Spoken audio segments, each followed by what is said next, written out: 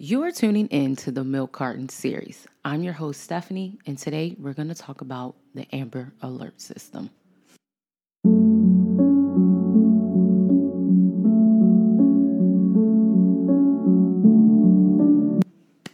What's good, guys? So welcome back to the channel. I'm trying something very differently. I actually have my mic hooked up because I want to see how this works as far as recording an episode for my podcast, because I don't want to feel like I'm doing double the work. So yeah, I'm excited. But today, guys, we're going to be discussing 9-year-old Amber Hagerman. If you guys do not know about this crime story literally was kind of like the beginning for me of how I knew I wanted to be in forensics. And I say that because I remember seeing an episode on the ID channel, or it could have been like back in the day where you have forensic files that come on, but not really specifically the Investigation Discovery channel. But I just remember hearing about her story and how the Amber Alert was originally created, because I never knew that information. And this was like a long time, guys. So I don't even remember the age that I really found out, but I know I had to be probably in my teenage years, because this case happened in 1996. Amber Hagerman was 9 years old when she was kidnapped and murdered. And her case really just struck a chord because, again, like all the other crime stories or missing person cases that I cover, it's always sad when a young child is brutally killed or just missing, period. Like, I just always put myself in their family's shoes, because it's just something that is always will be heartbreaking for me as a person, because I know what it's like to have someone being brutally killed in your family.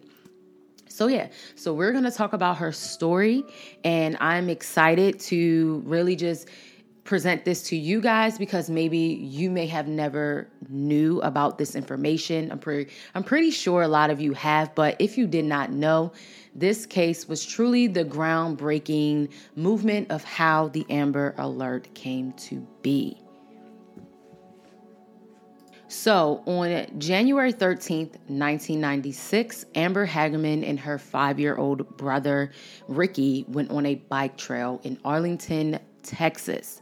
And when they went on this bike route, just going towards like the local grocery store, Amber did not return home. It was reported that Ricky, the younger brother, he got tired of being on this bike route with Amber, because they had went to an abandoned parking lot at a local grocery store where I don't believe it was in use. And so Ricky, he was tired and he decided to ride back home. And this right here is where we have to really talk to our children. And it's kind of good that in the articles that they do put this in here, because I always say you never want to leave your sibling or anyone that you are with, because this is how things can occur. So minutes later, this is where the story takes that turn. Amber was abducted. And so when Ricky returns home, of course, his family's like, "Where's Amber at?" And he's like, "I left her." And so at this point, they send him back. They send him back to go look for Amber, and Amber was nowhere to be found. So then when he returns home, Ricky basically tells his grandfather that Amber is nowhere to be found. So the grandfather, like any parent of a child, jumps in the truck and goes and looks for Amber. When he returns back to where Ricky and Amber were last at, there was a police officer waiting there, because an individual that lived near that parking lot actually heard a scream come from that current area. And thank gosh for this individual, because they so happened to call the police, because they witnessed this man actually abducting Amber. And I'm just like, thank goodness for people who are vigilant on paying attention, because what if no one had heard this information, and they just drove off? It would have been such a crazy thing. I mean, it's already crazy, but it would make the situation, I feel, more stressful because then you're like, where is Amber? Of course, you know she's been abducted, but at least you know with this piece of information that is given by that eyewitness, you know for a fact Amber was actually kidnapped.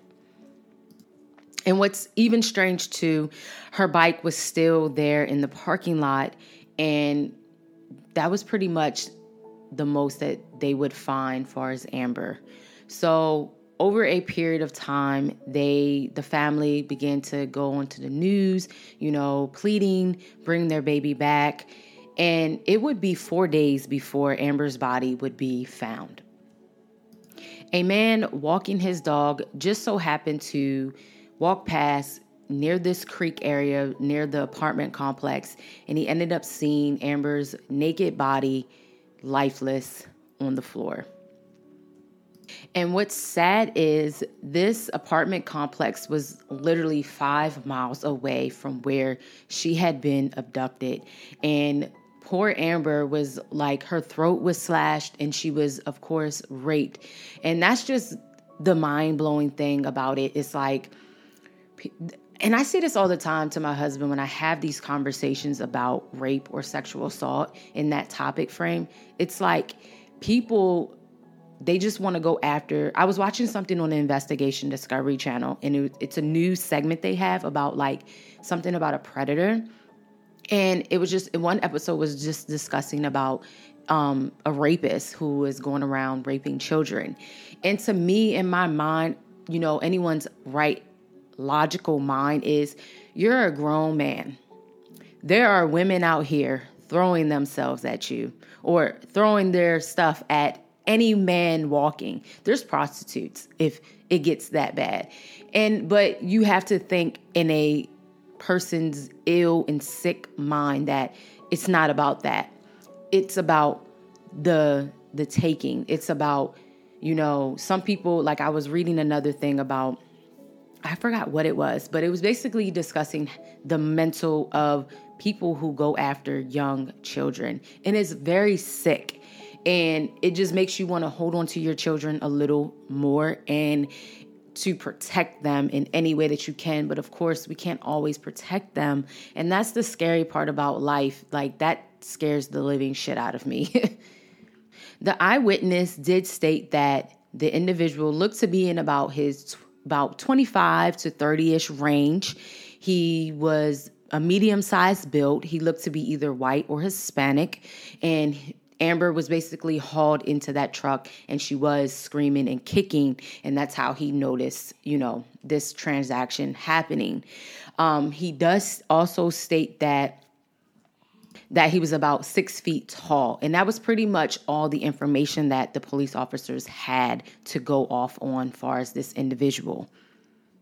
But the one thing that I was really pleased with, after he had called 911, the police were very on it, and I think that's awesome in a lot of, abduction cases. But sadly, there weren't a lot of kidnappings in this time frame back in 1996. I mean, it may have happened, but it wasn't as like periodically like how we have now. Every time you turn on the news, someone is going missing. But what's sad about the situation is, because her body was naked and it was left in the creek area, water kind of damaged any forensics evidence that if there was, she had only but a sock on, and there wasn't really enough evidence on that sock, if anything, as well. And I think that's what a lot of people don't realize. Water can like truly damage any forensic evidence, as far as any semen, of those biological or fluid type of things.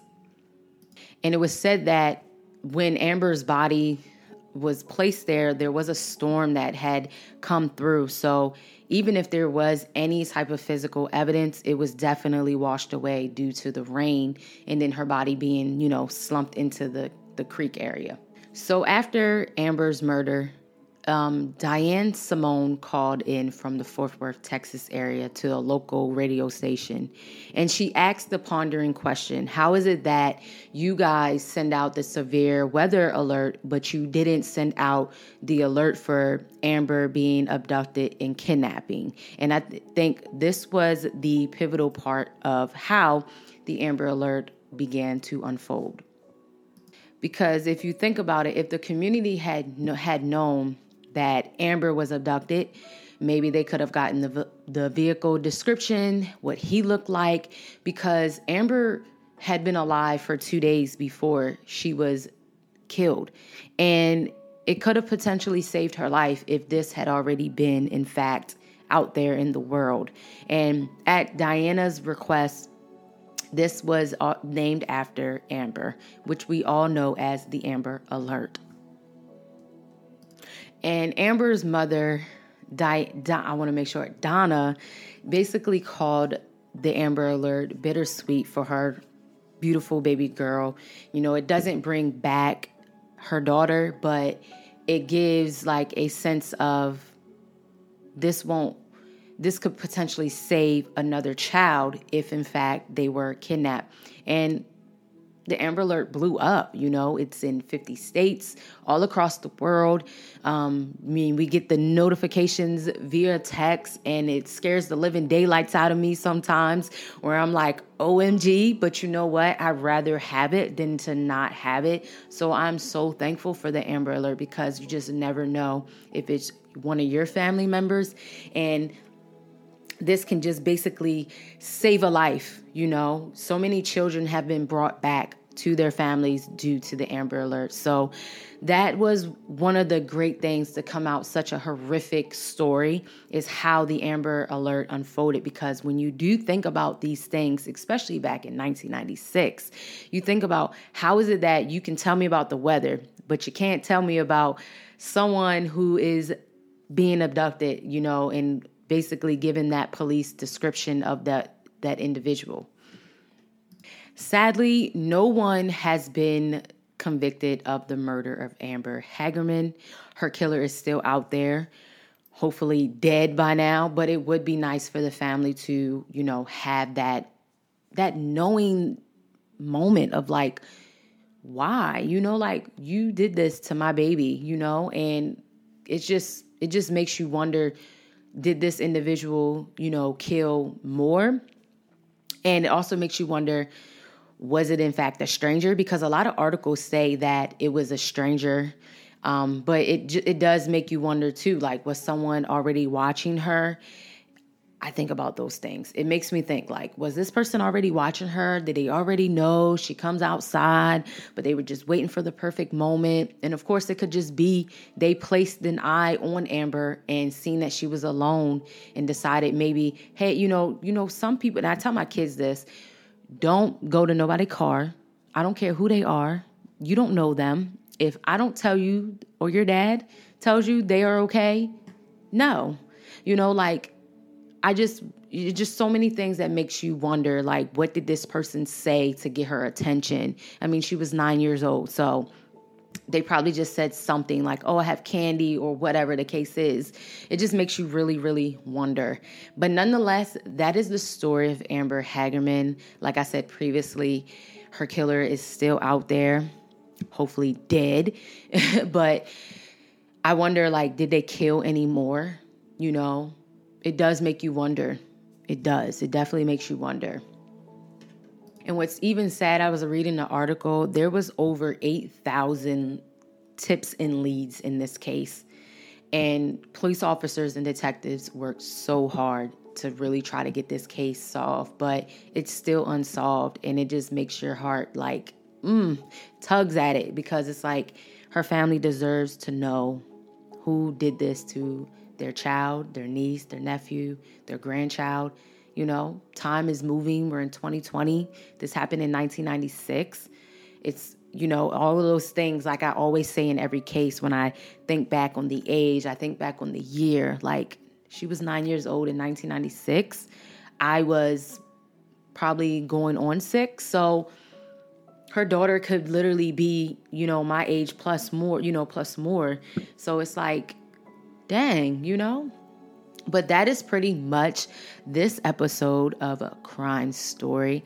I really do hope and pray that in some way her family was able to get through. Of course, it has been years, but you still don't, even when people die, you still have that grief feeling, because regardless or not, it hurts. Death is never easy, regardless of the form they were killed. And so, especially as a child, when they didn't even get to live and you didn't get to see them live on and have children, all of the things that you aspire for your children. So that definitely hurts me as a parent, aunt. You want the world for the people that you love in your community and your family. So, but nonetheless, if you guys did not know, this is the story of how the Amber Alert came to be. It's a sad one, but it's something that truly changed the way we use electronics and technology. And the world is continuing to evolve. And I think as we'll continue to evolve, it's going to get so much better when it comes to kidnappings, murders, and really getting these bad guys. But that is today's episode, guys. I hope that you all like and subscribe if you are on YouTube. And I hope that you guys check this out on my podcast, the Milk Carton series, on all formats. So guys, until the next episode, I will see you. I am sending you all love and light during this trying time of the coronavirus. And I hope that you all are staying safe and sound and staying in your house so we can get through this. So guys, I will see you. Bye-bye.